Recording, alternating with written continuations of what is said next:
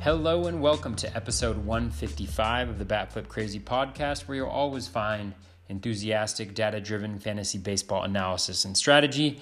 I am your host, Toby. Today is edition number 59 of Bubba and the Batflip. Bubba and I will take a look at our early second base preview. Not necessarily an exciting position, but I think I leave the podcast a little bit more excited about it than I did coming in. So hopefully you find yourself feeling the same. Before we get into the podcast, I just want to take the opportunity. Right now is a time when there are a variety of different fantasy baseball tools that are out there that can really help you in your off-season research and as you prepare for drafts in 2021. These aren't products, this isn't like a paid advertisement or anything. These are just products that I really enjoy using. I know that Baseball HQ's Fantasy Forecaster is coming out very soon. I can't recommend that enough. So definitely go out there and pick that up from Baseball HQ. And then The Process has been my favorite fantasy baseball book that I've read by Jeff Zimmerman and Tanner Bell. So highly recommend taking a look at that, reading that. Gives a really good in-depth look and some awesome research on fantasy baseball.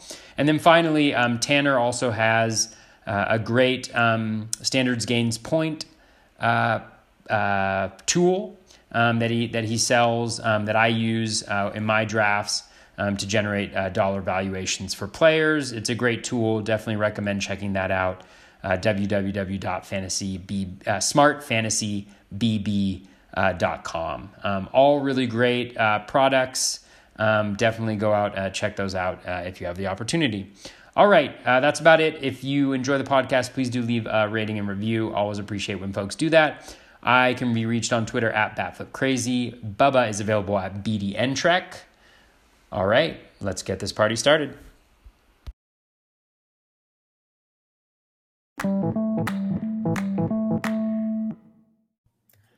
And welcome back, everybody, to another episode of Bubba and the Batflip, episode 59. We keep going around the diamond here with our too early for positional previews for the Fantasy Baseball 2021 season. Going to second base tonight, going top 10 NFBC Draft Champions ADP from November 1st on.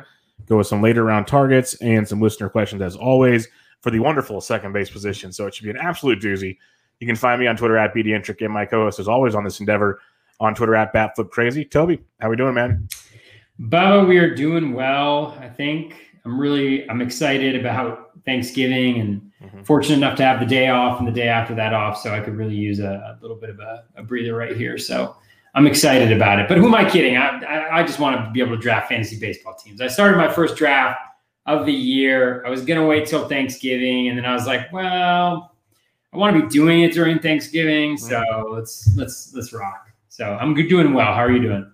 I'm doing well, too. I started my first one, might be a week ago now, give or take, at NFBC 50s. So you're doing the draft and holds. I saw that, the 150. I'm doing the NFBC 50s. Mason's in it, and some other people from FWFB, and then some other people I don't know. But that's been quite interesting as well during the whole – it's fun to get to learn the player pool some more, even though we already have a good gist on it. But like we're in around 28 now, and it's starting to get like I drafted Evan Rios around 25, going, okay, I can get another third baseman later to make it fun. But since it's a draft and hold, we'll see what Evan Rios has later. Stuff like that, where you kind of change things up a bit. It's been kind of interesting to see. I want to see how it all plays out in the end, though. That's for sure. Yeah, I actually did something I've never done before in this, which I created like a target spreadsheet, and I essentially put all the rounds and the pick ranges, and then I went position by position. Who are the guys that I like, just to see like where are the pockets of each position that I like. And it's been kind of helpful to have that a little bit. So I don't know, trying new things in the new season. It's fun. Nice. Yeah. One thing I know, and I didn't do the pocket program like you're talking about, but the outfield is very, very deep, much, much deeper than it's been in the past. It feels like it is crazy deep. Like I grabbed a couple guys early, and then every time I come back to my pick, I'm like, well, this outfielder's awesome. Like, I want this guy. But then I'm like, well, there's all these other guys going. Like, Andrew McCutcheon's going like around 20 or something. It's just there's stuff that goes – there's still a lot on the board to begin with. But it's going to be fun doing multiple drafts, kind of getting different strategies and play for the big boy stuff come, March. Because looking at the player plug, like outfield's deep. We talked first base is kind of weirdly deep last week. Yeah. We're going to get through that in a couple other positions as we go around. Obviously, shortstop's going to be a 45-hour podcast because there's so many of them. But we'll make it 46, Bubba, because we go deep. The best. We're as deep as outfield is. Yes, we are. But we'll get to that in coming weeks. We'll do second base tonight. But beforehand, let's talk about it real quick. For those that are living under a rock, this week on CBS Fantasy Baseball is Bubba the Bat Flip week. So I was on the Monday show. Toby actually recorded right before this, so it'll be coming out for you on Wednesday. So thoughts? I mean, I was flattered. I was flattered because I was invited, but I didn't know that you were invited. And then I think it was like I reached out to you and I was like, "Hey, are we still doing Sundays? Or are we doing Tuesdays?" And you were like, "Oh, well, we're going to do Tuesday, remember? And I have something booked already on Sunday." And Frank had asked if I could do it on Tuesday, and I was like, "Well, I got the Tuesday at 8:30, and we moved it around, so I didn't want to switch it, but we could do it at 7." So it was funny. And then I found out it was you, and then I listened to the podcast, which was excellent. And then I learned that there's like a Bubba and the Bat Flip week on the biggest podcast in fantasy baseball industry. Yep. Who knew? Pretty crazy. Yeah, who knew? These guys, us, who figured? But our listeners, the listeners. If we're bringing the best content, that's what I'm going to do all the time. I can't even remember which fingers go in which direction. We're just going to point at you guys as listeners just on all the stream. of you. We're just going to point. All of you. Yeah, no, but it was awesome. It was fun. It was, like you said, I was flattered. Like Frank reached out. Frank reached out probably a few weeks ago to see if I'd even be available. I said, "Yeah, I think I can make it work. Just let me know when." Just let me know when. Let me adjust my yes. I think I can make CBS work. And then when he mentioned, because I laughed because he hit me up. As a matter of fact, Sundays are open for me now. And then you texted me like 2 hours later. I'm just laughing, going, "Okay, I know what's going on now." See, you're smarter than me. You figured it out, and I was like, oh. So. But there's a little behind the curtains for the listeners out there. And in reality, the reason why I want to bring it up is this wouldn't have happened without you guys listening to this show. So we appreciate that very, very much. So we got to kind of do a little bucket list stuff for ourselves because of you guys. So thank you along those lines. And one shameless plug for the Bench with Bubba podcast.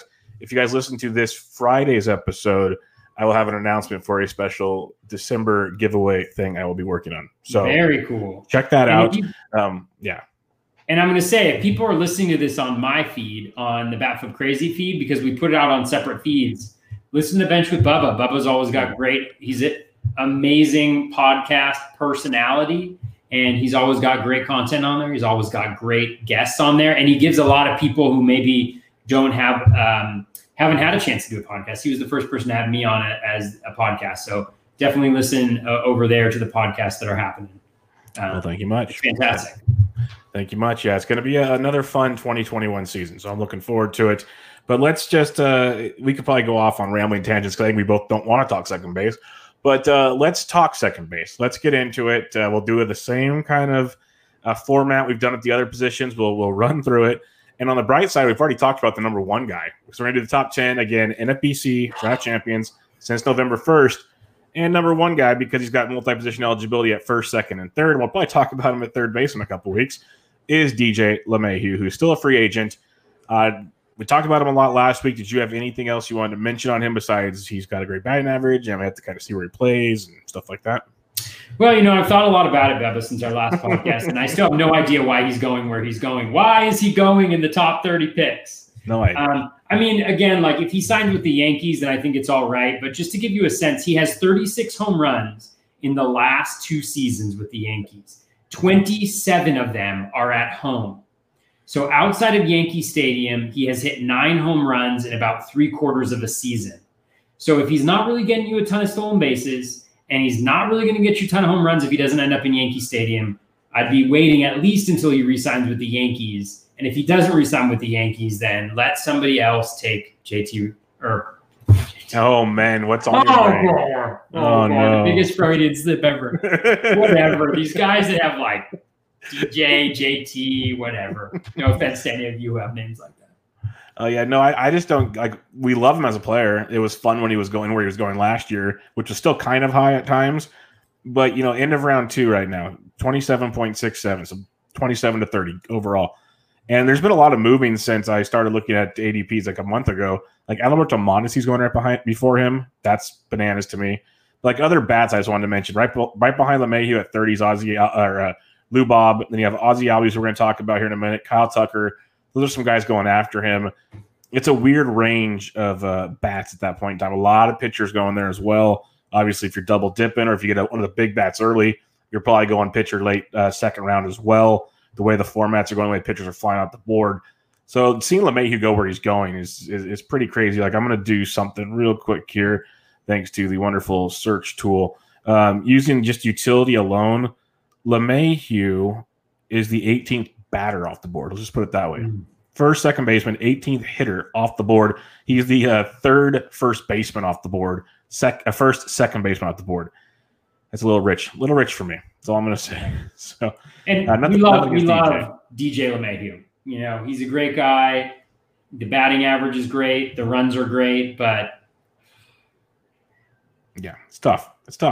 But a listener of the show, Breaking Ben _T, he sets us up here for the second guy off the board, and he's my number one second baseman on my rankings I released, and that's Ozzie Albies. And again, he's going about 4 picks after DJ right now. And again, he could be a steep price for some. It's just what we're also seeing. The reason these second basemen are boosted up is they are 4 to 5 category contributors at a very bad position. So you're kind of paying a premium due to the bad position. That's the argument you can make. I have Ozzie Albies 1. What's your thoughts on Ozzie Albies? He's the second baseman off the board around pick 30. Yeah, I agree with you. He's my number one second baseman as well. I really like Albies a lot. I mean, it's hard to imagine, but he's not even 24 yet. You know, he's going to be 24 by the time the season starts, but he's still super young.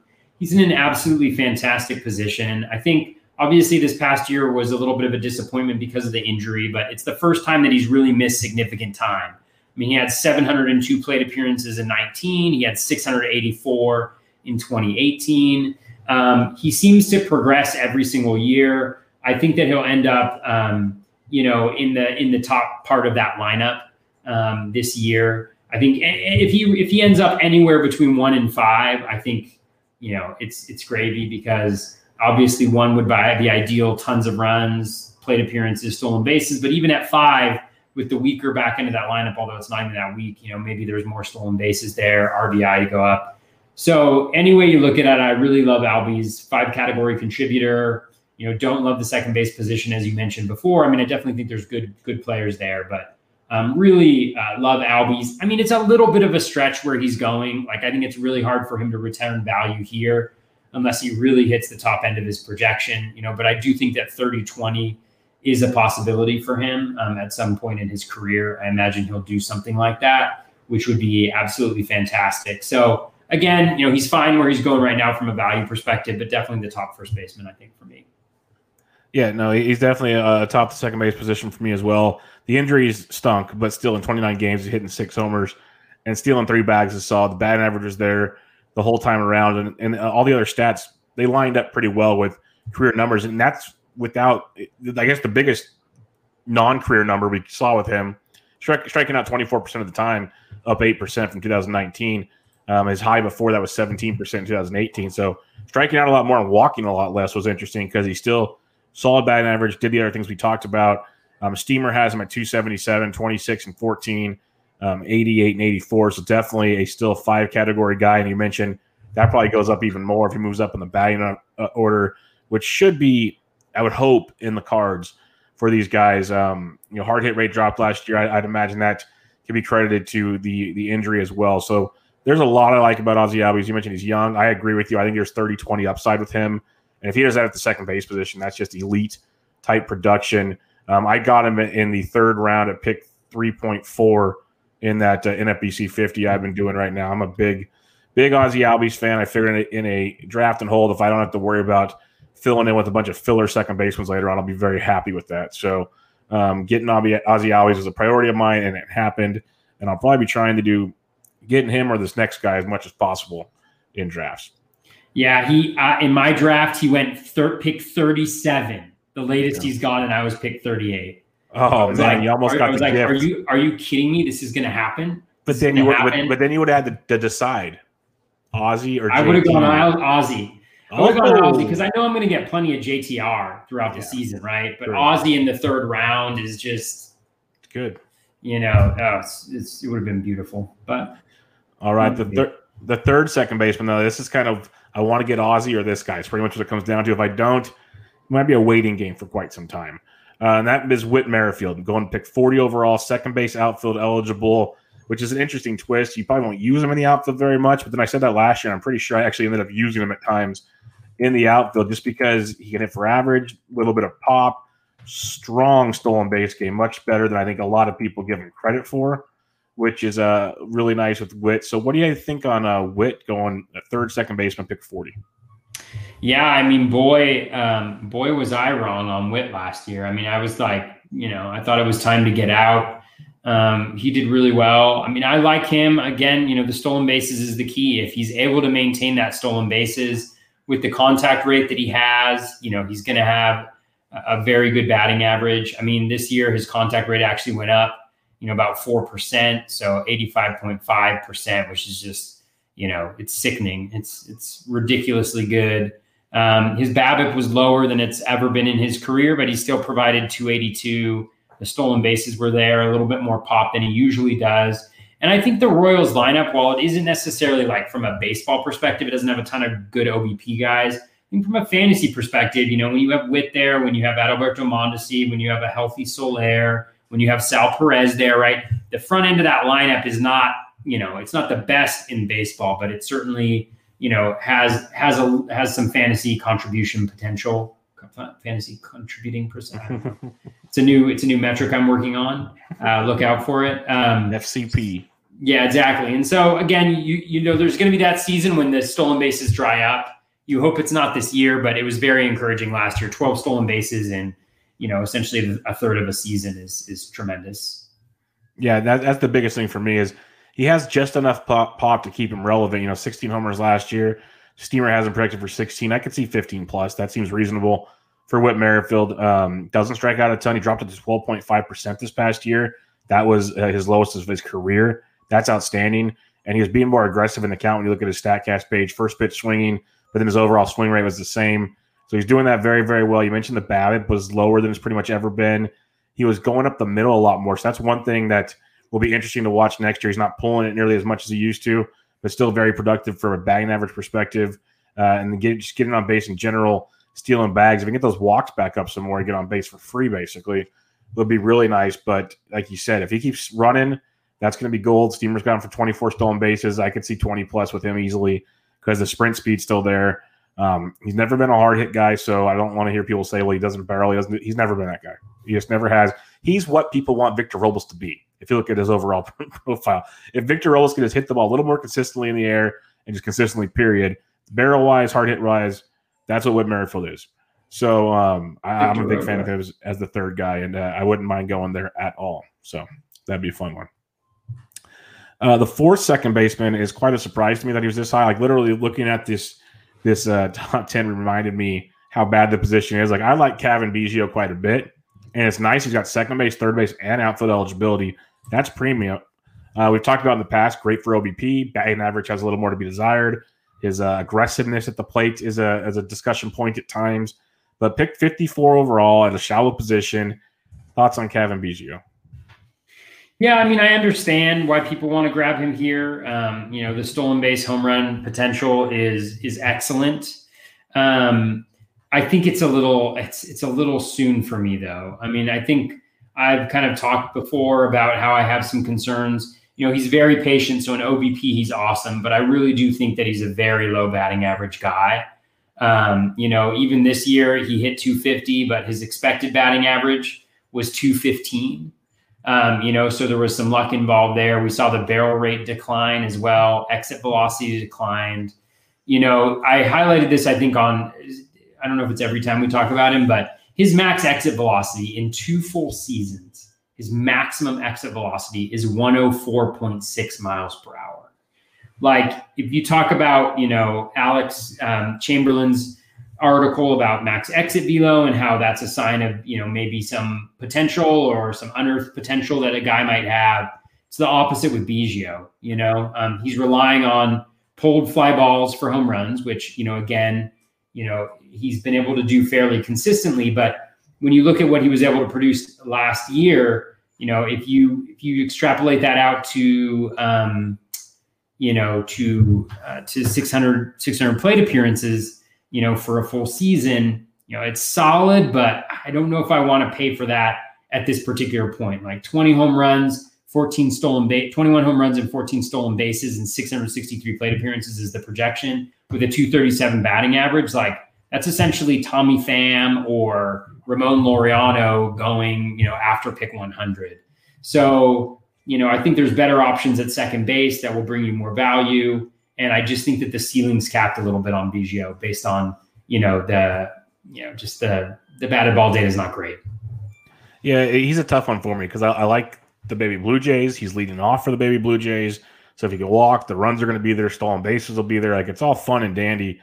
But, you mentioned a lot of the hard hit rates, the exit velocities, the barrels. All that stuff is very concerning to me. If he gets that figured out, it'd be great. I think we've said that pretty much, like you said, every time we talk about him.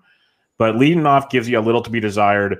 I still can't take him at this point in the draft. Like, I looked at my second base rankings. I have him 10th at second base. And that might be a little too rough on the kid, but we're at the point of second base where you can make arguments for a lot of guys to move around here. Like the top three are the top three, and then it just kind of gets what tickles your fancy today. And Cavan Biggio, I got 10th just for the fact that I'm concerned if, say, he stops walking as much as he does, that batting average risk, he's going to do nothing for you. And that's a really scary predicament. I don't think he's going to stop walking because he's proven he's got that discipline throughout his entire career. But something to keep in mind if you want to play devil's advocate somewhere along the way. All right. The fifth second baseman off the board, second base outfield eligible. We knew he was going to get quite the hike. 2 years ago was one of the Rookie of the Year finalists for the Rays. This last year had another amazing year. Both season was so-so. Still a monster season.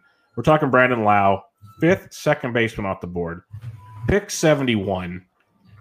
I understand how good he is. Some power, some speed, a little bit of everything. I don't know about you, Toby. I can't stomach him at pick 71, but maybe that's just me kind of with blinders on at times. What's your thoughts on Brandon Lowe? Yeah, I just don't like the profile here. I mean, it's a high variance profile, a lot of swing and miss. Obviously, the guy can hit the ball. He can hit the ball really hard, but that's the calling card is that power. And I'm just not sure that I want to pay up that much for this.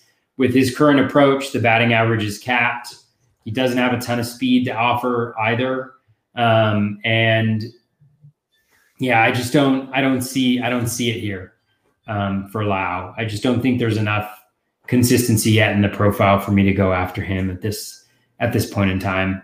So yeah, I'm gonna hang off. And we saw that like this year, right? I mean, he killed it starting off, and then during the playoffs and end of the year, it was brutal. And that's what it's going to be like owning him. And while I don't mind doing that when he's going at like pick 180, like he was last year, I actually minded it last year, but like, I wouldn't mind that this year. I think it's a little much to go for him right now because you can get that same type of power with that same type of batting average with maybe even a little bit more speed later on in the draft. So I'd rather prioritize other people at that point. Yeah, he's like a fourth or fifth outfielder profile later in the draft. So it's tough to go reaching right there. Good ball player, fun to root for, but like you said, he hits the ball extremely hard. It's crazy when you look at his Statcast metrics. 17.5% barrel this year, 16.3 last year, 43% hard hit rate for the little guy. Really impressive. Doesn't strike out too much. I guess 26% is not great, but not bad. Walks over 11% of the time. Those are all nice. It's just, I'm with you. The overall profile has a lot to be desired. The aggressiveness of the plate went down this last year. Contact rate dropped. Well, it was the same as last year. It was still lower than you'd like at this point in the draft. So I'm with you. It's not something I'm running to get to. And in reality, there's not as much power from his teammate, but you get more stolen bases and probably a better batting average. And you can probably take him. Let me just do the quick search here because I'm really curious now that this. Who are you looking for? Joey Wendell goes a pick 301, and that's his teammate who doesn't have as much power. But if you look at the grand scheme, like I just took him in a draft. In that draft, so you're just trying to pump yourself up for that draft pick. No, I'm just trying to convince myself it was a good pick. But he doesn't have as much power, but it has stolen base, a little bit better batting average. If you want to wait that long, you can get certain things here and there. I guess Lau's better. Don't get me wrong. I'm not going to say that, but the profile can be found at other points in your draft, and like you said, and that's something that really needs to sink in. And I'd rather take a chance if you're going to go at pick 71 for second baseman. Why don't you take the 6th second baseman off the board at pick 74, Keston Hiura, who's been a mess. I'll attest to that. It's been bad. That was such a great advertisement for drafting Keston Hiura. He's been a mess, but if you want to play the ceiling card, we know Keston Hiura has a massive ceiling. It's a matter, can he start hitting more, like the fastball a little better potentially, or just the fastball in the middle of the strike zone a little bit better? There's a lot of holes there, but it's like the talent. It's just so weird. Like we've talked about it. I talked to James Anderson about it. I talked with a lot of guys about it that watch prospects. And I remember seeing him even in college because he'd play down here against Cal Poly and Davis in the Big West. The dude was one of the best pure hitters in all of college baseball, like history. The guy could hit everything. And then all of a sudden, after his rookie year, he forgets how to hit. There's something not right maybe in his approach, or he did a tweak in mechanics. I don't know. But I'm hoping he figures it out because his overall hit tools, he's very good. He's just in a massive funk right now. So it's one of those, in an overall contest, I'd be tempted to get a share or two of Keston, depending on how many contests you're in, just for I know the ceiling could be huge if he figures it out, but massive risk. So what's your thoughts on Keston Hiura? Yeah, before I get on to Keston Hiura, I just want to point out that you referred to Brandon Lowe as a little guy. I just want to point that out. Brandon Little Guy Lowe. Wow. Sorry. I love that. I was like, I've never thought of Brandon Lowe as a little guy, but I'm a really big guy. So there you go. It's all relative, right?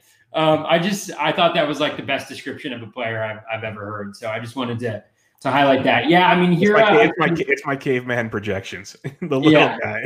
Yeah. See, I put in little guy into my spreadsheet in my tool. I didn't get a dollar value. I don't know what's happening. Something's wrong with the process. You get cents, not dollars. Yeah. No, I mean, I think you touched on it. I mean, the swing and miss is just massive. I mean, it's just absolutely massive. He had the worst in-zone contact rate of any hitter in baseball, 67.9%, right? So we talked about how bad Brandon Lowe's contact rate is.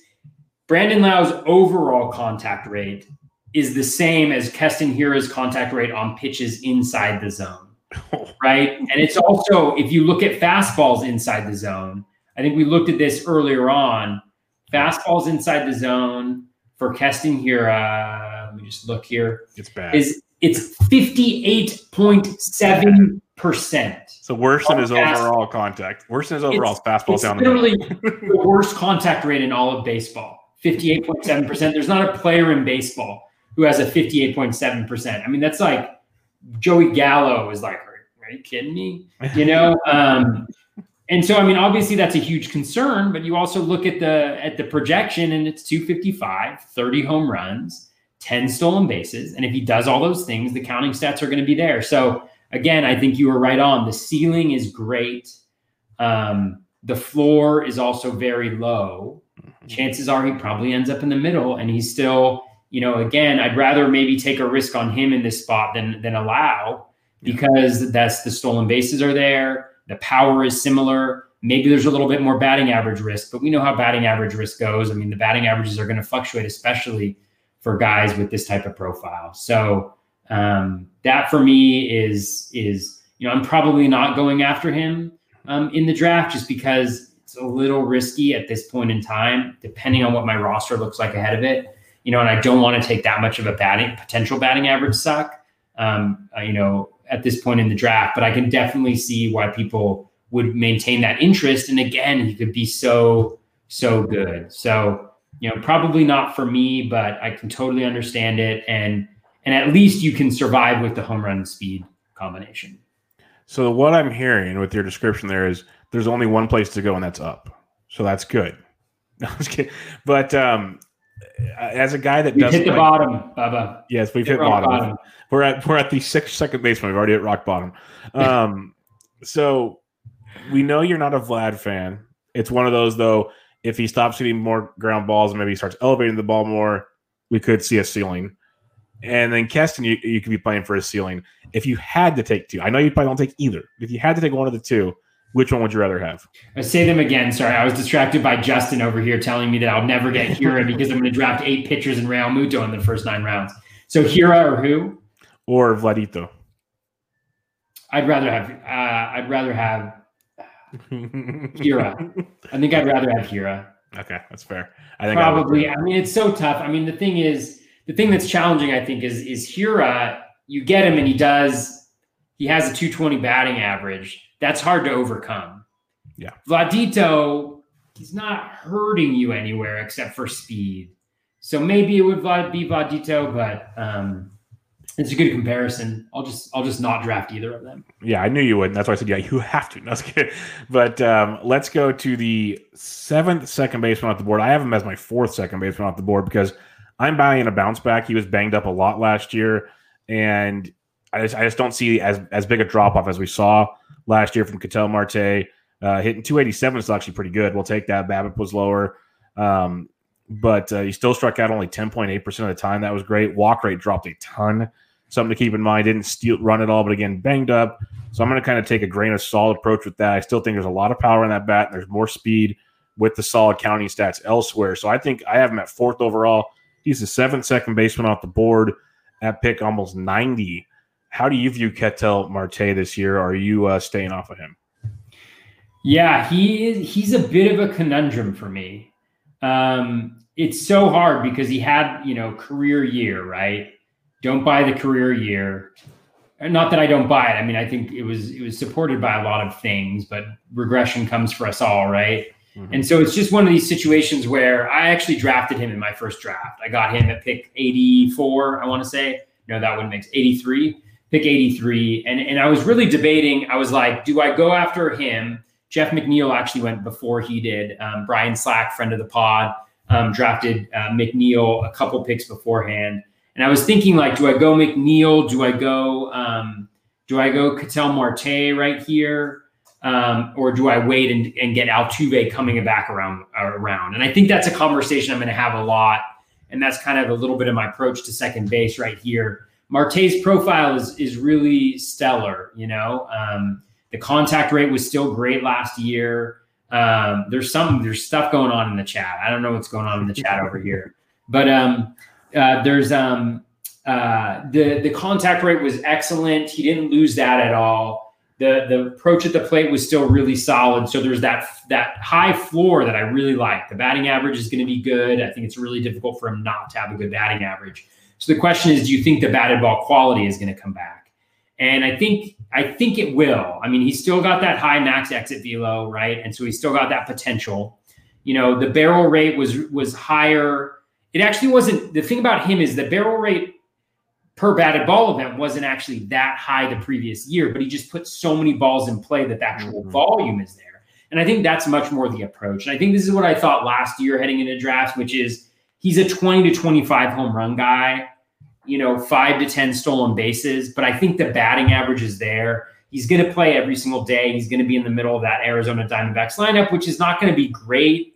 Hopefully it won't be one of the worst lineups, but I think just with volume, with that batting average, I think there's a really solid floor there. So I don't mind taking him because I'm not too concerned that he's going to hurt me anywhere in particular. So really like the profile here. Not wholly convinced that, we're going to see a return to glory for the batted ball quality, but I do think that the batted ball quality will be good enough so that home run total will be 20 to 25, which is more than enough at second base with the stolen bases and the batting average and the counting stats he should provide.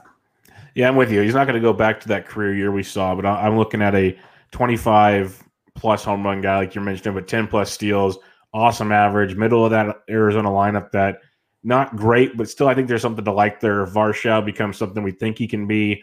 You still got Peralta, who's a batting average guy to get on base in front of him, hopefully, if they move the lineup around. You got Christian Walker, who's still very talented. So there's some pieces there that maybe they make a move or two. We'll see. They've made a lot of interesting moves to begin with to sell guys like Starling Marte. That's a whole other podcast. But I think there's a lot to like here. And the floor alone with some upside is why I have him over question marks like Biggio, Lau, and Hira at the second base position. So that's kind of where I'm looking at that. Is I agree. I don't see the monster season we saw a couple of years ago. I see a much better season and get him around pick 90. So now you're talking end of round 6. Maybe he drops into round 7. at a very shallow position, that becomes more of a stomachable pick to make at second base. All right. Speaking of Peralta, just to add, I don't know if you saw the video of him, my God, with like the 25-pound weight or whatever it was, and just flicking it with his wrist and you know what I was like, why can't you hit more home runs? I was about to say that exercise should be getting that quick wrist muscle to just pop them out. But like, stop hitting 50% plus ground balls. Get a little pop, dude. Come on. I hope the next exercise involves a broomstick, swinging it straight up in the air over and over again. But something along those like muscle memory, something ... But the 8th second baseman off the board, Max Muncy, first base, second base, third base eligible, around pick 100. This is a guy I never draft. I never like. I just never have anything good to say about him. I understand he walks a lot. He hit for 35 home runs back-to-back years. He's got 30 homer upside. There's just something about Max Muncy, not the blue and the white that he wears, not that. There's just something about Max Muncy. Definitely not that. It's definitely not that. That doesn't do it for me. So I never own or roster Max Muncy. So I'll let you have the floor. Do you have anything good? Like, I know you usually like Max Muncy. So what's your thoughts on Max Muncy? Yeah, I mean, I normally don't draft Max Muncy where he's going, just because the profile isn't necessarily what I'm looking for. Like, the batting average isn't going to be great. The stolen bases really aren't going to be there either. But I do think it's a pretty solid floor profile, right? I mean, he's got the multi-position eligibility, which is really nice. And he gets on base. He's going to score a ton of runs. He plays every day, or he has been. He did this season even against lefties. Like, he's very good. And the reason why he wasn't that as good this year is because the BABIP was so unbearably low. But again, he's on the wrong side of 30 now, and he doesn't have that batting average and speed. So I just don't see myself taking him really. And that's not to like discount the importance of home runs and runs and RBI. But again, just at this point in time, I don't feel great about it, but I can see why people would take that. Like, if you built a really nice batting average floor and stolen base, foundation, batting average and stolen bases, and you're just kind of looking for a guy that's Mr. Consistent, is going to get you runs, RBI, and home runs, then I think he could be a solid choice with maybe a little position flexibility. So I think that's fine, but I probably won't be getting him in too many places. I was hoping he'd be penalized more for that batting average, but people are too smart now. Yeah, no, he's going much higher than I expected him to be. I expected maybe 140-ish, give or take, or something like that.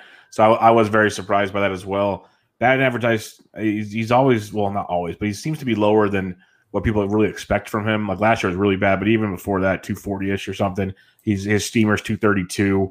So it's still not out of this world great. He's getting older, like you said. He's getting banged up a lot more, it seems like, just in the last couple of years. The Dodgers always have a lot of options if something goes wrong.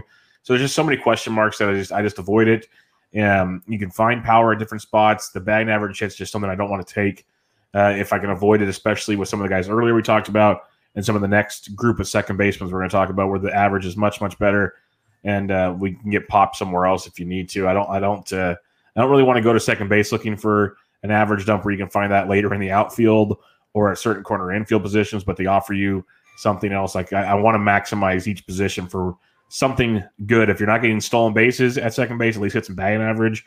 He doesn't really help you either, and that kind of hurts me as my philosophy when looking at it. The 9th second baseman off the board, the New York Mets, second base, third base, outfield eligible, pick 101. Mr. Jeff McNeil is getting up the board here last year. If you look at his overall numbers, a lot of it resembles that 2018 season where he hit like 3 to 4 home runs, not the 2019 powerful surge season. Still had 4 homers last year in 60 games, so he's going to probably hit you 10 to 12 homers in a full season, but not the massive year he had in 2019, but still a solid average. Sets the table for the Mets. What's your tape on Jeff McNeil? Yeah, I really like McNeil a lot. I think with the price, you're getting a little bit of a discount from last year. I just think that the batting average is going to be there. He's a great batting average guy.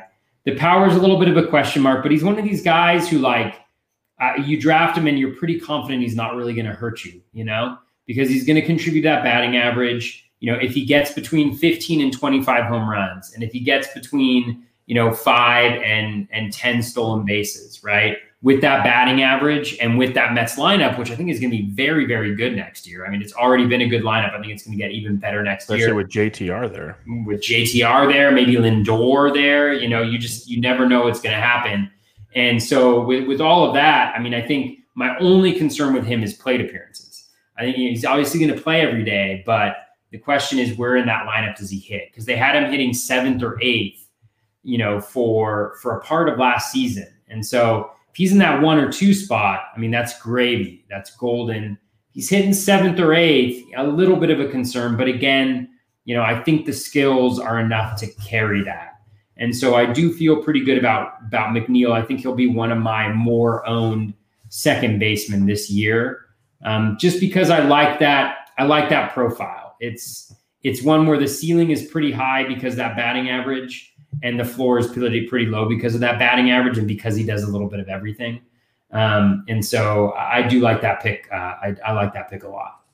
Yeah, he's a very strong accumulator. Gets a little bit of everything.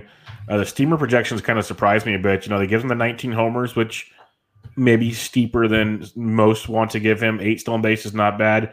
But only a 285 average, which would be the lowest in his career by a long shot. Last year's 311 was the lowest of his career. So that would be interesting to see how Steamer plays out next year. Still 285, 19, 8 steals, 85 runs, or 87 runs, 74 RBIs. It'll still be a strong season, helping you in all 5 categories. So I don't hate it. I've never been all in on McNeil, but I understand solid floor. So no complaining from me at all when it comes to Jeff McNeil. It's just it's curious when you look at his overall, his ISOs, his contact rates, like barrel rates almost identical, hard hit rates even lower than 2018. Like the comparisons to 2018 and 2020, they're very tight, very, very tight. So it's interesting to see where that power actually comes from. Because I think I've said it too many times on this show, but in 2019, the second half of the year, more home runs, less batting average. First half, no home runs, basically all the batting average. So it seems like he has one approach or the other. He hasn't really combined them yet. So it'll be interesting to see where that all comes to fruition, maybe in 2021. All right. Last but not least, the 10th second baseman off the board in the NFBC Draft Champions drafts. Seattle Mariners second base outfield eligible Dylan Moore, pick 107. Moore had a monster season for the Mariners after an okay 2019, bad batting average, but you saw a little power, a little speed. This past year, K rate dropped 6%. Batting average jumped to 255, showed some more power, still 12 stolen bases in 38 games, 8 home runs.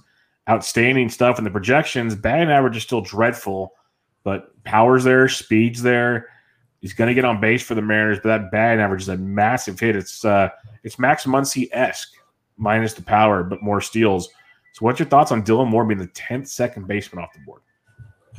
Yeah, Moore's definitely interesting. You think about the fact he's had 441 plate appearances in his career, and he has 23 stolen bases and 17 home runs. That's great. I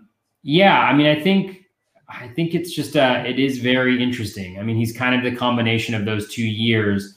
The 222 batting average seems pretty low to me. He had a 33% strikeout rate in 2019, and so that's probably weighing in some. But if you look at the actual contact metrics, he had a 74.6% contact rate in 2019, and then a 74.3% contact rate this year. So he actually had a better contact rate in the year that he had a 6% higher, swinging strike rate or strikeout rate. And so that doesn't really line up to me. So I think 2020 is probably a better reflection of, who he is and maybe how good he is. We know the Mariners are super aggressive on the bases, so that could continue. I think my only concern a little bit is that, he's older. He's not, he's 28 already, which again is not old, but he's not, I think, a part of their future moving forward. At least I don't think so. And so I do have a little bit of a concern about, him getting moved somewhere else where I think his value would go down considerably, but I can certainly see taking a chance on him right here. It's not necessarily a premium pick. It is pretty high up there, but it's a lot of speed and a lot of power combination and possibility. So it's an interesting one. I think I'm going to have to delve in maybe a little bit deeper because, gains in max exit velo and exit velo overall. The barrel rate obviously was nice, lowered the launch angle hard hit rate up as well. So a lot of good trends there. And the walk rate is solid too. So and the O swing's really good. So maybe I'm selling myself on Dylan Moore. Contact rate's good. He did a lot of things well. Yeah. Yeah, he's interesting, and I love the power speed upside. It's like if he can hit 250, he's got a 20-20 upside. Like he really does. Yeah. Which is crazy to think about at pick 100 at second base of all positions. Yeah, it's an interesting dilemma to have. Like maybe the floor is pretty bad. Maybe he hits rock bottom on us. He could get traded too, which is very like dealing Mr. Dipoto could make things interesting. The Mariners are his fourth franchise since 2015. He's been traded all throughout the minor leagues. So it's either because he's really coveted or he's not that important. We shall see. But man, am I going to own a lot of Dylan Moore this year, Bubba? Yeah, I don't know, because we're going to talk about some guys on pick 11 through 20 that could change that. But Dylan Moore is interesting. I'm not going to knock it. I think he could give like a guy like Ketel Marte some even comps maybe. That could be a fun one to see at the end of the year. A Ketel Marte, Dylan Moore comparison could be something to think about. But let's talk about a couple longer, our 11 through 20 guys we like. You got Jose Altuve, Jonathan VR, Mike Moustakas, Tommy Edman, Jake Cronenworth, Nick Solak, Nick Madrigal, Gavin Lux, Jurickson Profar, Andres Jimenez. Some very interesting names with, let's say, a lot of question marks for some of them. But who's one of the guys for sure that you're looking at here in picks 11 through 20? Yeah, I mean, one guy that jumps out immediately is Altuve. Obviously, it's been a massive fall from grace for him, and he really struggled during the season. But, if you combine his, I think we've talked about this before, if you combine his regular season with his postseason where he hit 375 with 5 home runs, you get a 250 batting average, which isn't necessarily great. But again, you're expecting him to finish higher than a 250 at this point. You have close to 40 runs. You have, 25 RBI. I think in 10 home runs, right? In about maybe a little bit more than a third of a season. And so the concern I think I have for Altuve is the stolen bases at this point. How much are those going to be? He did have 2 stolen bases in the shortened season, but he also got caught 5 times, I think, including twice in the postseason with no stolen bases. Small sample sizes, but he's getting older. The stolen bases are drying up. I think it's hard to project him for more than 10. I think even projecting him for 10 seems a little steep at this point. So, that's the only concern. But again, you're getting a huge discount. And I think we've seen the ceiling before. And I think 2021 will probably be a kinder season to him just because there won't be as much pressure as 2020 coming off the controversy. So, again, I think I'll probably have some Altuve just because I think the floor is pretty high and I think the ceiling we've seen before. Yeah, I'm with you. Pick 112 is a really strong spot for him. The floor is outstanding, as you mentioned.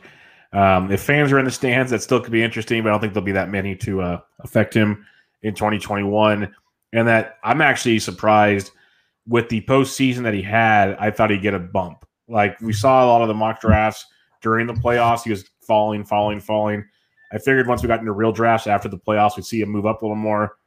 11 second baseman off the board is not nearly what you'd expect from Jose Altuve, a guy that was a second or third round pick last year. Like that is a fall from grace. So I think that's one of those guys you could look at. I think I mentioned it on this show, if not a different show, that Ryan Bloomfield a week or so ago started his first, I think it was a draft champions or an FBC 50, I think probably draft champions. And he showed like his first 7 or 8 picks. And if this was 2019's offseason, it would look like the greatest draft in the history of baseball because all these guys have been falling. He just kept taking them. So Altuve just definitely fits that mold. So it'll be very interesting to see how that turns around for him. My first guy, he's first base, second base, shortstop eligible. He's going to pick 163, and I'm going to have way too much Jake Cronenworth this year if he keeps being drafted at that point in time. I know some people think I'm crazy. I understand he slowed down the second half of the season. But the fact that he still hit 285, 4 homers, and 3 stolen bases in 54 games, walked 9.4% of the time, struck out only 15.6%. He's always had a low strikeout rate and a decent walk rate. He's hit for a good batting average off and on in the minors. That's kind of been one of those fluctuating parts. But the last couple of years, it's been pretty solid. And he's got the power speed throughout the minors. And that's something that I really, really like. In 2019 alone, 10 homers, 12 steals, hit 334 in AAA. I don't expect 334, but I'll take 285 right now. Projections have him for 273, 11, and 11. I think that's a good floor. I think it's actually can be better than that. He had a 10.5% barrel rate last year with a almost 43% hard hit rate. Again, the walk rate and the strikeout rates I like a ton. There's just a lot to like about Cronenworth, and if they keep hitting him between like Tatis and Machado like they were for a while, you give him a full season of that. I think part of the slumps last year was the growing pains. They still let him hit versus lefties, which was big. They moved him around to keep him in the lineup. He's just got a really good hit tool. His contact rates were pretty darn strong. His zone contact last year was almost 90% in his short tenure. Even his chase, he only chased 19% of the time. That shows really, really strong plate discipline, especially for a 26-year-old guy in his first stint in the major leagues. So I like him a lot. A 44.8% ground ball rate and only an 18.9% fly ball rate. If he can tweak that at all, it would be tremendous. Obviously, Captain Obvious stuff there. But that shows you how big of a growth he can make. Even with all that, still hitting the way he hit, I think is great. And the speed he brings at pick like 155 or whatever it was, 160, I think it's tremendous. So I'm going to have a lot of Jake Cronenworth at that point. I know I'm really high on him, higher than most. I have him like as my fifth second baseman off the board. But that's probably way too high for many. I get it. But I really am a believer in what he can do. And he's still young and developing. If he can get it to click, he's a 2020 type guy.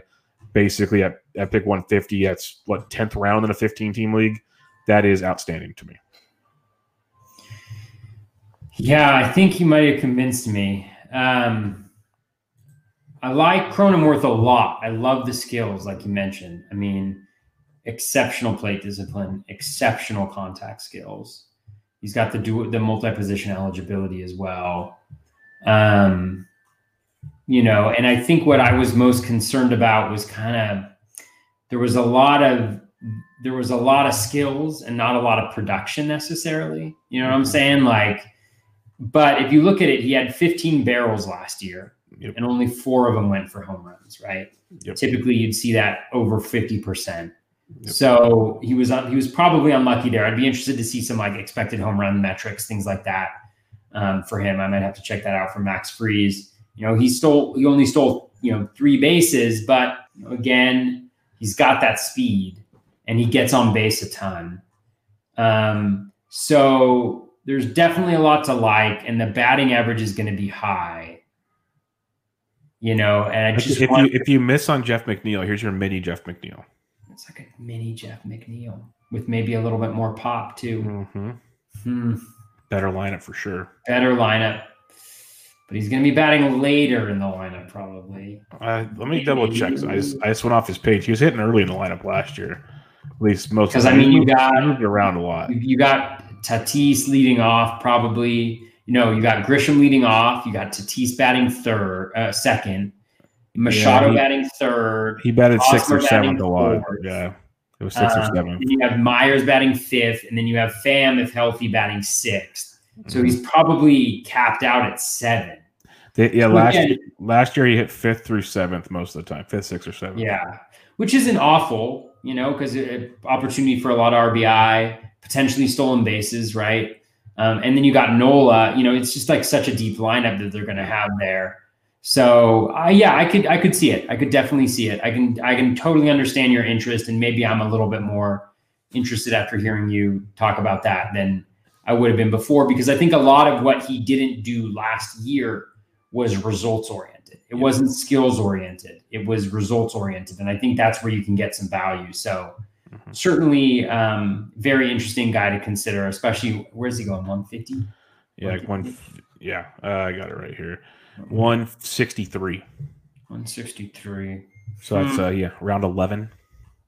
Round 11 coming up in my draft. Yeah. He's interesting to me because you don't want to wish injury on anybody, but say somebody gets hurt towards the top of that order, like Trent Grisham, then all of a sudden you'd imagine Cronenworth to be one of the favorites to slide right on in there. And are you saying that you want Trent Grisham to get injured? No, because I like Trent Grisham a lot too. That I guess it shows you how deep this roster is. You almost want it's the ill-dreaded Can you back Cronenworth or Grisham? Pick your poison. 1 9th and 1 1st with no DH now. That could be tremendous. Can you one of those two go there? But yeah, that's a whole other discussion. Do you have any worry about playing time? Because Profar actually was pretty good. I know he was playing in the outfield. He'd bat 9th. Nola bats 8th. Well, I have a surprise for you. Profar, if you look at roster resource, is a free agent this year. Oh, is he? Yes, because if you go to roster resources, Padres roster, there is no Jurickson Profar. They have Cronenworth batting 7th, playing second base.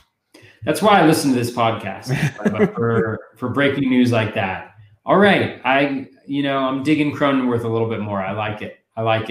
He's good. I mean, the skills are just like, oh my God, are you kidding me? Look at this guy. My problem is I want Polanco so badly. Jorge Polanco. Yeah. I think he's such a good value. I shouldn't have said that. I shouldn't have said that because people are going to listen to this and then draft him in front of me in my draft Champions League. That should be a rule. If you listen to a podcast and you're drafting with the person, you're not allowed to take advantage of that information. I like that rule. It'll never happen, but I like that rule. If you're listening about this and you're in one of my drafts and you're thinking about taking him, that is pure evil. That is pure evil. I put this content out here. Well, actually, Bubba's the one who's putting this Jake Cronenworth content out here, but we put this out here for you guys, out of the kindness of our hearts, and then you're going to use it against us in a draft. That's why I found out last year doing those 2 listener leagues. It's brutal trying to draft in those leagues. But who's your other guy? Pick 11 through 20. We have actually the same player. So why do you like Tommy Edman so much?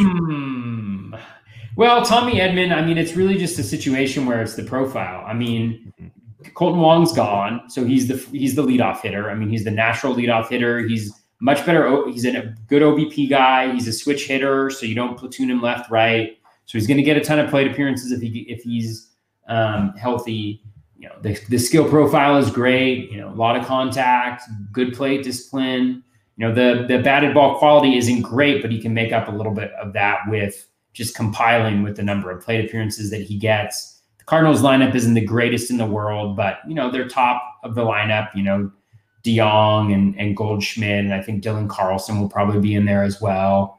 I don't think that's awful. So I think you're looking at a guy who can put up like 80 runs, 60 RBI, 15-15, with a batting average that'll be better than league average. And I think at the spot that you're getting him with the positional flexibility and the potential higher ceiling because of the stolen base totals. I mean, he doesn't have 600 plate appearances yet in the big leagues, and I think he has 17 stolen bases. So he's definitely a guy who'd go 15-20, which would be fantastic at this spot right here.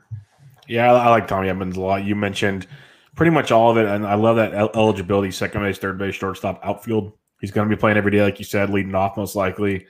He has kind of had a down year last year. I think that's what kind of dropped them off, as people were really high on him going into last year.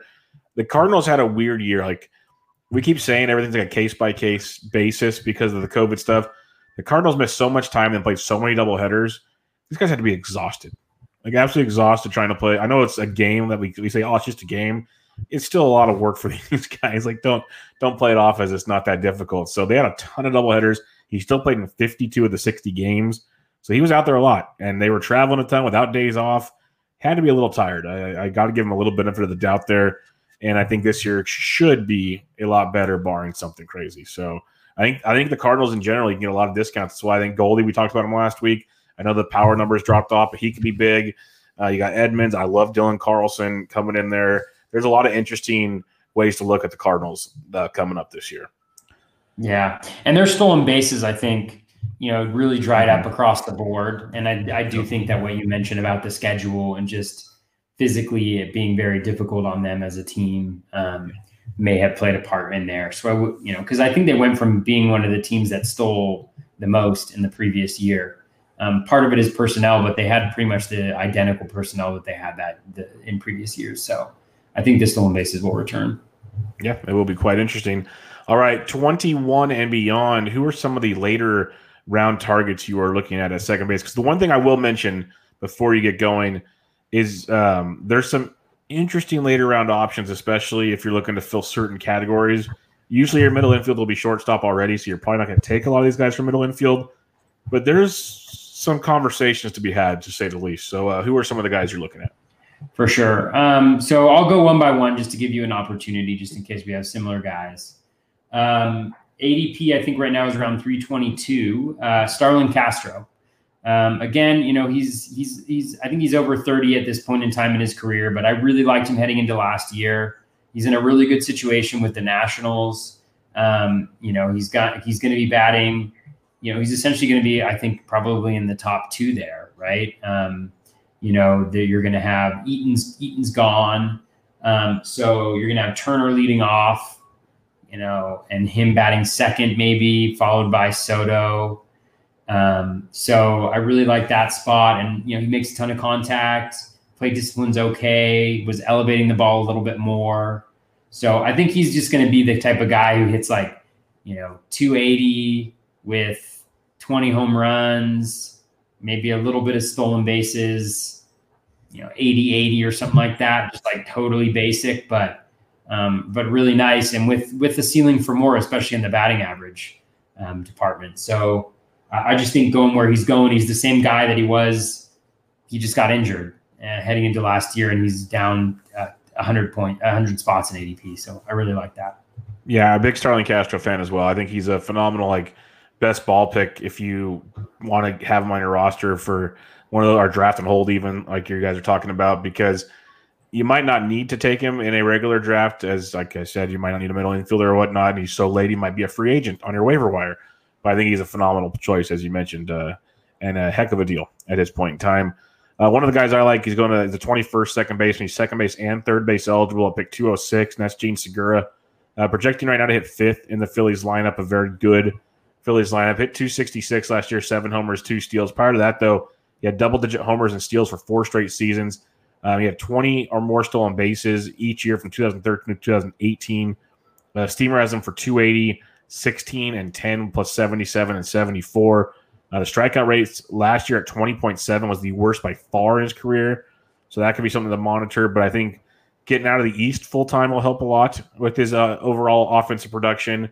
And just a full year in Philly. He's had a couple years in Philly. But last year was kind of an influx with some of the moves they made. Reese was playing bad. JT was huge, obviously. And he won't be there anymore. Yeah, but he won't be there anymore. I'd be shocked if he's back. But I think Jean Segura is one of those guys, if you look at projections and what you can believe in with him, kind of a down year last year, but still in 54 games, 7 homers, 2 stolen bases. Maybe he sneaks into a 15 to 20 homers, maybe close to 10 steals in that run. Very doable for Jean Segura. And at pick past 200, like a potential 20-10 type guy or 15-10 type guy with a solid batting average and helping you. He's basically a 5-category contributor at pick 200 in the grand scheme. I think he's at second base. So I think he's a nice later round value. If you miss out on some of the early guys, you just want to wait at second base, I don't mind Jean Segura. Who's another guy for you? So the next guy I have is actually I think a guy that you like a lot. Maybe I'll skip him just to see if you have him. Do you have him on there too? You do? Okay, I'll give him to you because I know you were on him first. I have Jonathan Scope on here. Depending on where he ends up, obviously, I believe he's a free agent this year. Let's see.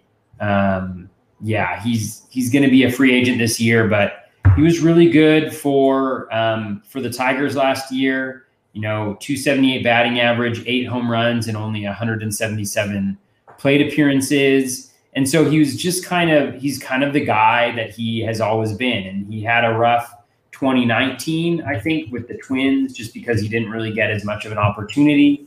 But he kind of showed that he's still that guy. He's 29, so, still in his prime. So depending on where he lands, if he gets an opportunity to play every day, like returning to Detroit or something like that, where he's going in drafts, I think, for a power hitting second baseman who's not going to hurt you in batting average, I think that's solid. Yeah, he's always an interesting one for sure. The guy you were mentioning that I like later in drafts, I think could be a massive upside. He's picked 300, basically, 29th second baseman off the board. Should play every day for the Seattle Mariners now that he's got traded from San Diego, and that's Ty France. I love the plate discipline with Ty France. He hit 305 last year in 43 games. throughout the minors, he's been like a 280 to 300 hitter. So that's been a legit consistent thing. There's definite pop there. In AAA in 2019 at 27 homers combined. So he combined for 34 that year. He combined for 22 the year before. The powers continued to develop with him. Last year, only 4 homers. I think that's a lot because you saw his fly ball rate drop tremendously last year. Ground ball rate dropped to 38.5%, which is nice, but fly ball dropped to 19.2%. Get the fly ball to go somewhere because he pulls the ball a ton. That could work in his benefit. A strong barrel rate of 8.7%. That was an increase from 5.9%. Keep working on that. The hard hit rate dropped a bunch as well. So there's a few question marks, but overall his contact skills are great. Just the overall package of what Ty France can do at the plate, batting average wise, and the upside for power. Epic 300 in a Seattle lineup that is sneaky interesting. They're very young and very interesting. He should be hitting towards the middle of that lineup. I think there's a lot to like there if you're looking for a late power source at the position. Not going to help you a ton in steals, but decent average, good power, help you in the basically a 4-category guy. I like Ty France a lot. What would you like to add about Mr. France?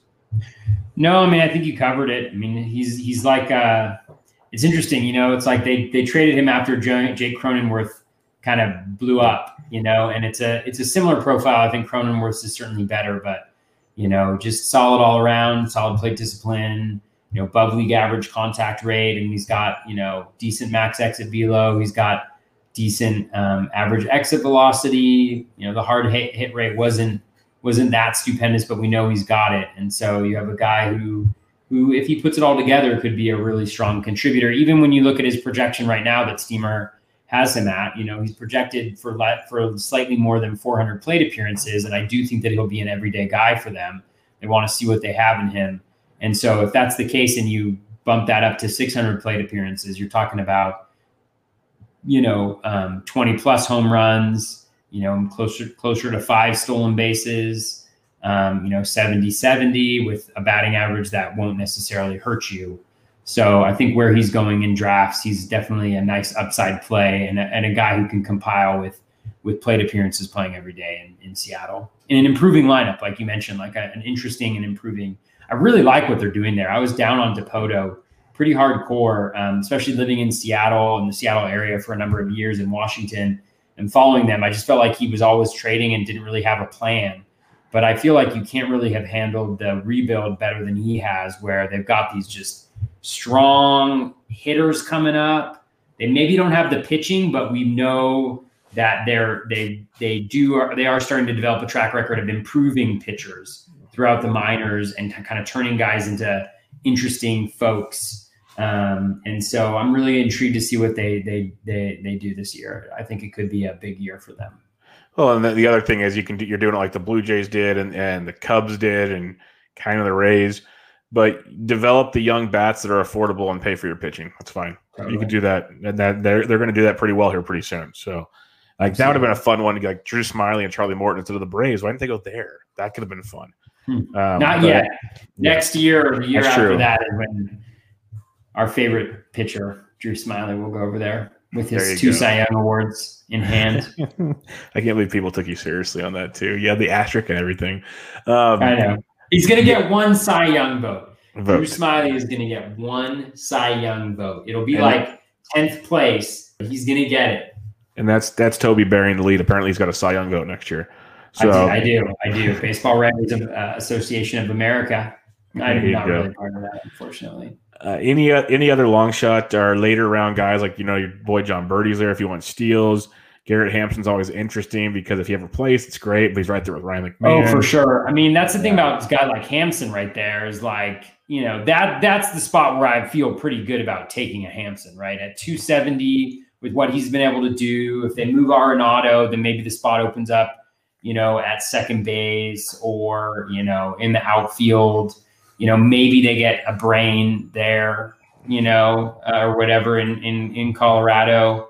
So I definitely think that he's a guy. I mean, I think there's a lot of interesting later guys. I mean, Ryan McMahon has fallen considerably, 80 spots after a tough year.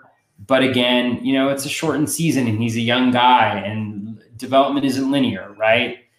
Tommy La Stella at 293. I mean, talk about a really excellent profile. if he returns to the A's or he goes somewhere and he's the leadoff hitter with that plate discipline, with that contact approach and a little bit of pop, like he's an excellent guy to add. Robinson Cano, don't draft him. Yeah. Luis Arias, again, you're not paying like a top 200 pick for him this year. Now he's going around 350, and he was just injured. We know he's going to hit for batting average. Luis Urias, again, he's going to play every day. He's got multi-position eligibility. You're paying a pick 400 for him. Like he could always take a step. Nico Goodrum, 433, everybody's favorite multi-position eligibility guy that, it never really hurts you anywhere. Adam Frazier, 484. So I think Chad Pinder, I really like Chad Pinder this year, and David Bodie. So I think there's a lot of like guys to take a stab on later on in drafts that could be something, and I think it'll be really key, like to be able to pounce. I mean, Pinder is a guy that I've just been waiting for him to get an opportunity to play every day because he hits the ball really, really hard. And he did that the second half of last year in particular and in the playoffs. And you just want him to get that chance to play every day and not just be the platoon guy against lefties. But, we'll see. We'll see if that ever happens in Oakland, at least. I'm sure at some point in time if he's good enough, he'll get that opportunity. But so there are some interesting names. How about you? I'm sorry, I kind of hogged it there. No, you hit some of them, but like Colton Wong, depending on where he signs at 343, could be a steal for him. That's a big one. Hanser Alberto, I'm really not sure why he's going to 365. His batting average is tremendous. A little bit of pop as well. I'm sure he doesn't like help you a ton in power and speed, but hitting early in that Baltimore lineup, they'll score a lot of runs. That's an interesting one at 365. Luis Garcia had a nice little run there in his rookie campaign with Washington at 407. He has my attention at that point in the draft. And you mentioned the trades for Garrett Hampson. If that all works out for Hampson, Brendan Rodgers at 463 could be someone to take a stab at later in drafts too. So there is a lot of interesting guys, and you can kind of make arguments for a few more, but I'm not going to go farther down the list. There's a lot to – it almost makes you wonder if you don't want to get one of the top second basemen, you just say screw it and wait. That's going to be an interesting draft strategy going forward. But let's hit up some listener questions here at the wonderful second base position, and we will start with Governor of Givener. He asked, are we counting on a rebound from Altuve? Steamer still seems to like him. I think we're pretty much in agreement that he's going to be definitely better than last year. Should be a nice improvement. Yeah, I agree. I mean, I don't think, we're going to see Altuve of old, but, 280 batting average, 25 home runs, 5 to 10 stolen bases, and some really good counting stats. Hitting, maybe he'll bat leadoff now instead of Springer, right? Now that Springer's gone. And then you're going to have Bregman after him. You're going to have Alvarez. You're going to have Tucker. You're going to have plenty of boppers there. So, yeah, like him. Our buddy Dave Petroziello, we actually hit on this pretty good on the preview, but we'll hit it again. Is Ozzy Albies worth the price? I know Toby won't take him with this pocket aces strategy, but I'm tempted. Love that lineup and the bags he gives. Plus, if Ozuna doesn't sign there, might he hit behind Freeman? Yeah, we like Ozzy Albies. Best way I can put it. Like it. Do you think he's worth the price, though, Toby? I think it's hard. I wouldn't draft him actually, let me just check really quickly, like who's going around him. You probably want him more back of the third round, not early third round. Yeah, let's see. So he's now going at an ADP of 31.33, which I think is reasonable. I'd rather Albies than Robert. I'd rather Albies than Scherzer. I'd rather Albies than LeMahieu. Mondesi is a tough one. I'd rather Albies than Seager, though. I mean, Seager's going way out there, man. Talk about a guy skyrocketing. Holy moly. That's something for sure. Would you rather Ozzy Albies or Tim Anderson? I think Albies because of the position. Yeah. I mean, Tim Anderson is a guy I'm struggling with a little bit, honestly, because I think I loved him where he was going previously, when he was around, like when he was in the 50s, 60s. At pick 33, it's a little rich. I mean, I like him. Like the batting average is great. He's got the power speed combo. He's got the runs. So I should be more enthralled about it, but I don't know. There's something about the La Russa thing that rubs me a little bit the wrong way. And also, like, he hasn't been able to stay healthy, Anderson, for a full season in a while. Let me just verify that I'm not making stuff up. I don't think has he reached 600 plate appearances before? Oh, he did in 17-18, but like 518 in 2019, 221 was solid, but he was injured last year again. So I should really be into him. I really should. There's something I just can't. I don't know if I can pull. I'm not sure if I can follow through it on right there. Because the thing is, it's like Tim Anderson at 33. You have JT Realmuto. No, just kidding. I mean, like I like Eloy more, I think, than Tim Anderson. Even though Eloy doesn't have the speed, I think Eloy could be an absolute monster, right? Like, would we be surprised if Eloy hit like 320 with 45 bombs, 100 runs, and 140 RBI next year? Like, not really. Like, because if he's healthy, he could be the best hitter in baseball almost. And so, yeah, I don't know. I got to think about that one. A little bit and figure out what I believe. That's definitely one of the interesting price bumps. Dave's other question, also assuming Starling Castro's risk is okay, his current price is lower than last year. I liked him last year and love him at this price, as I still think the gains in the second half of 2019 are real. Well, Dave, we 100% agree with you there. So jump all over that one. Art, our buddy, Mr. Cheesecake himself from the Triple Play Fantasy podcast, Dear B&B. Look, we're getting Bubba in the Bath of the Week. We're getting abbreviations now, B&B. This is just getting so much fun. He's concerned over how much he likes Profar's value. Is it true love, or will he just break my heart again?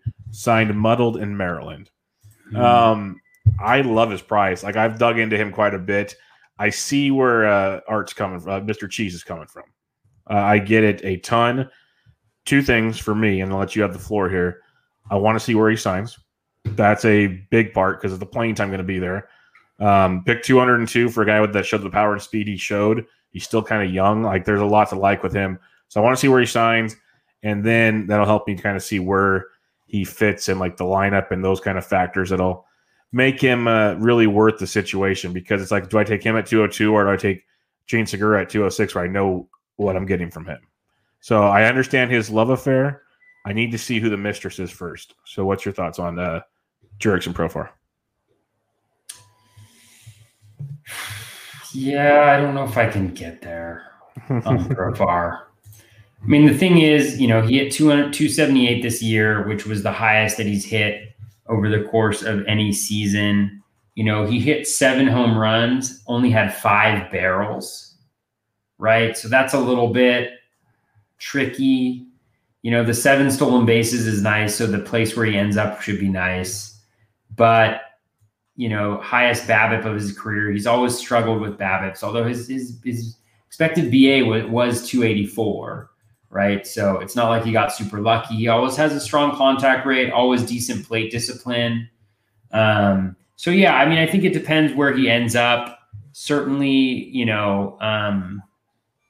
I worry a little bit about the batting average, but if he's playing every day, and I mean, you look at his projection, 20 home runs, 11 stolen bases, 249, 71, 71 doesn't seem all that ridiculous to consider. So, yeah, I mean, I think he's fine. I think there's other guys I like more going. You said he's going around pick 200. Is that right? Yeah. Yeah. There's guys that I just like a lot more than him. Going in that spot, maybe not necessarily in second base, but I think there's other guys that I would want to grab at that point in time. But yeah, I really want to see where he goes. Like, say he goes to Yankee Stadium. That's interesting to me. Could be a long shot. I'm just throwing ideas out there. Now, if he goes to the Cardinals, I don't know so much anymore. Yeah, I was actually thinking Colton Wong to the Yankees. I've heard that. Oh, that'd be amazing. Colton Wong leading off. He might actually be able to have power. you know. Oh man, leading off for the Yankees, going at pick. Let me scroll down again because it's down there. Pick 343 right now. That could be a steal of drafts if you draft early. Yeah, I mean, the thing is, it's like if you draft in Profar at his price right now, I mean, Josh Donaldson is right in front of him.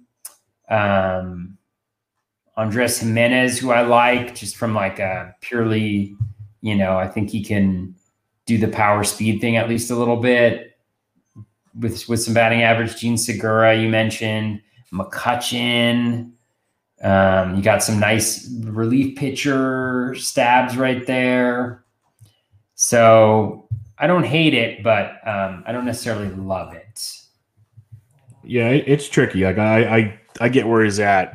There's just a lot that needs to fall in the right place to make it worth it, because I wasn't on him last year. 7-7 was nice, but I'm with you. Like the barrels to home runs is not normally a serviceable stat the way he did it. So we'll have to kind of see how that all plays out. The last listener question from our buddy at SMMS79, frequent listener and question giver of the show, which we appreciate greatly. Do you think Nick Madrigal will see time in the top 6 of the Chicago lineup next year? Let's start with that. Do you think Nick Madrigal will see time in the top 6? Let me see where he's. I don't think it's possible. No, it's such a loaded lineup. Let me see what. Well, roster resource right now. They've got to have batting second. They haven't been second. Batting second? Yeah, no. which he's a table player. So wrong. He's limited power. I can see it, but I think that's Yohan Absolutely not. Absolutely not. You cannot do that. Nick Madrigal is the number 9 batter. Yeah, I was saying I can see him batting 9th, the wraparound leadoff man, basically. He's number 9 to the T.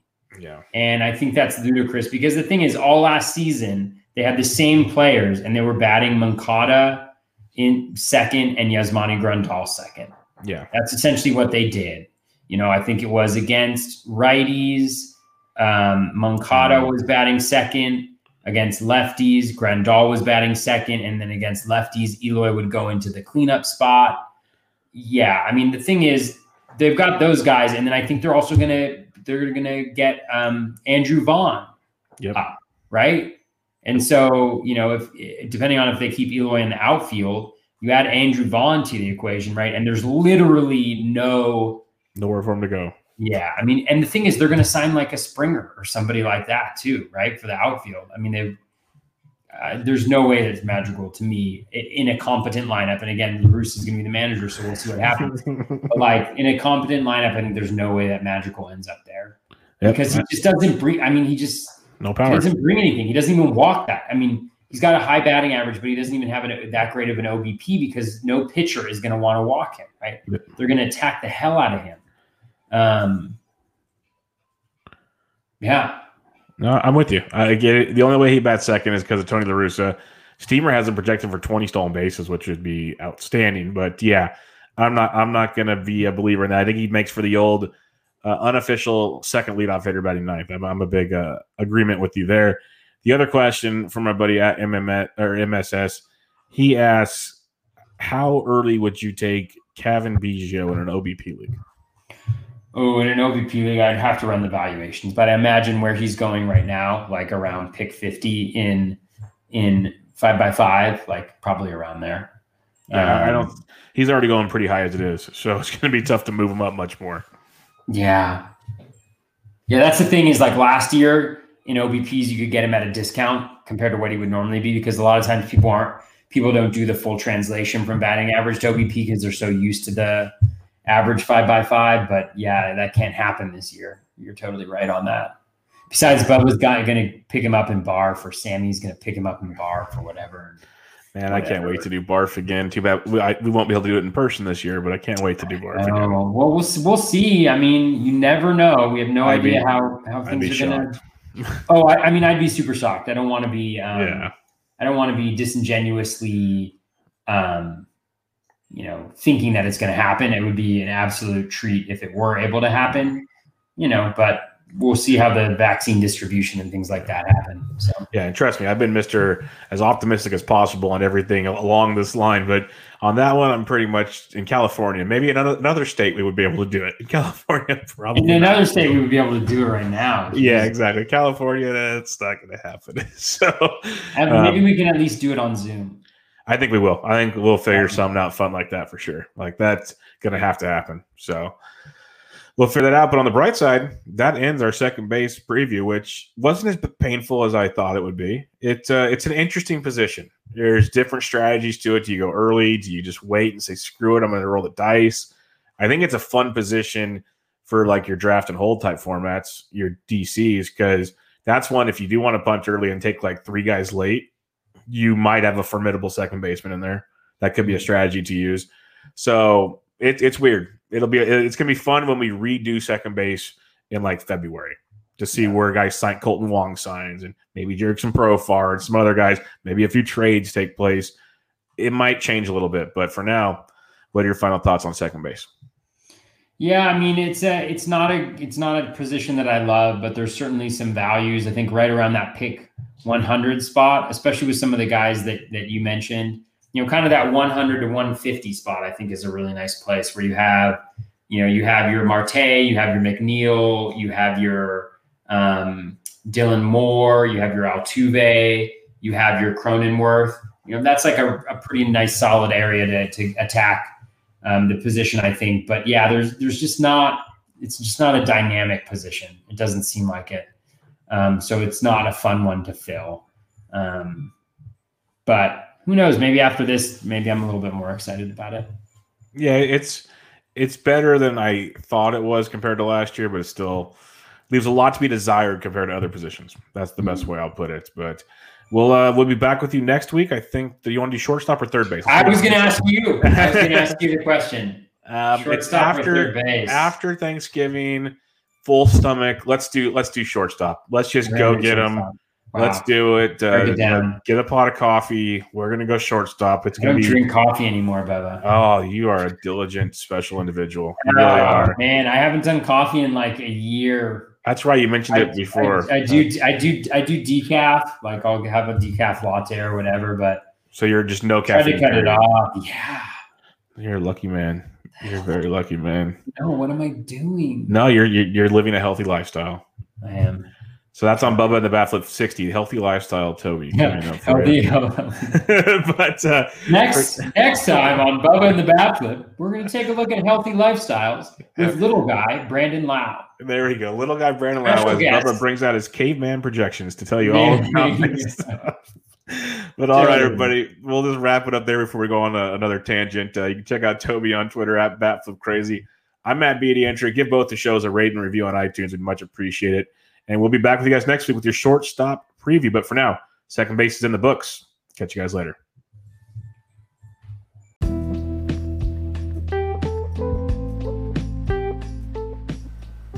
That is going to wrap us up for episode 155 of the Bat Flip Crazy podcast. Thank you so much for listening. Hope that everybody have a nice, depending on when you listen to this, a wonderful Thanksgiving holiday.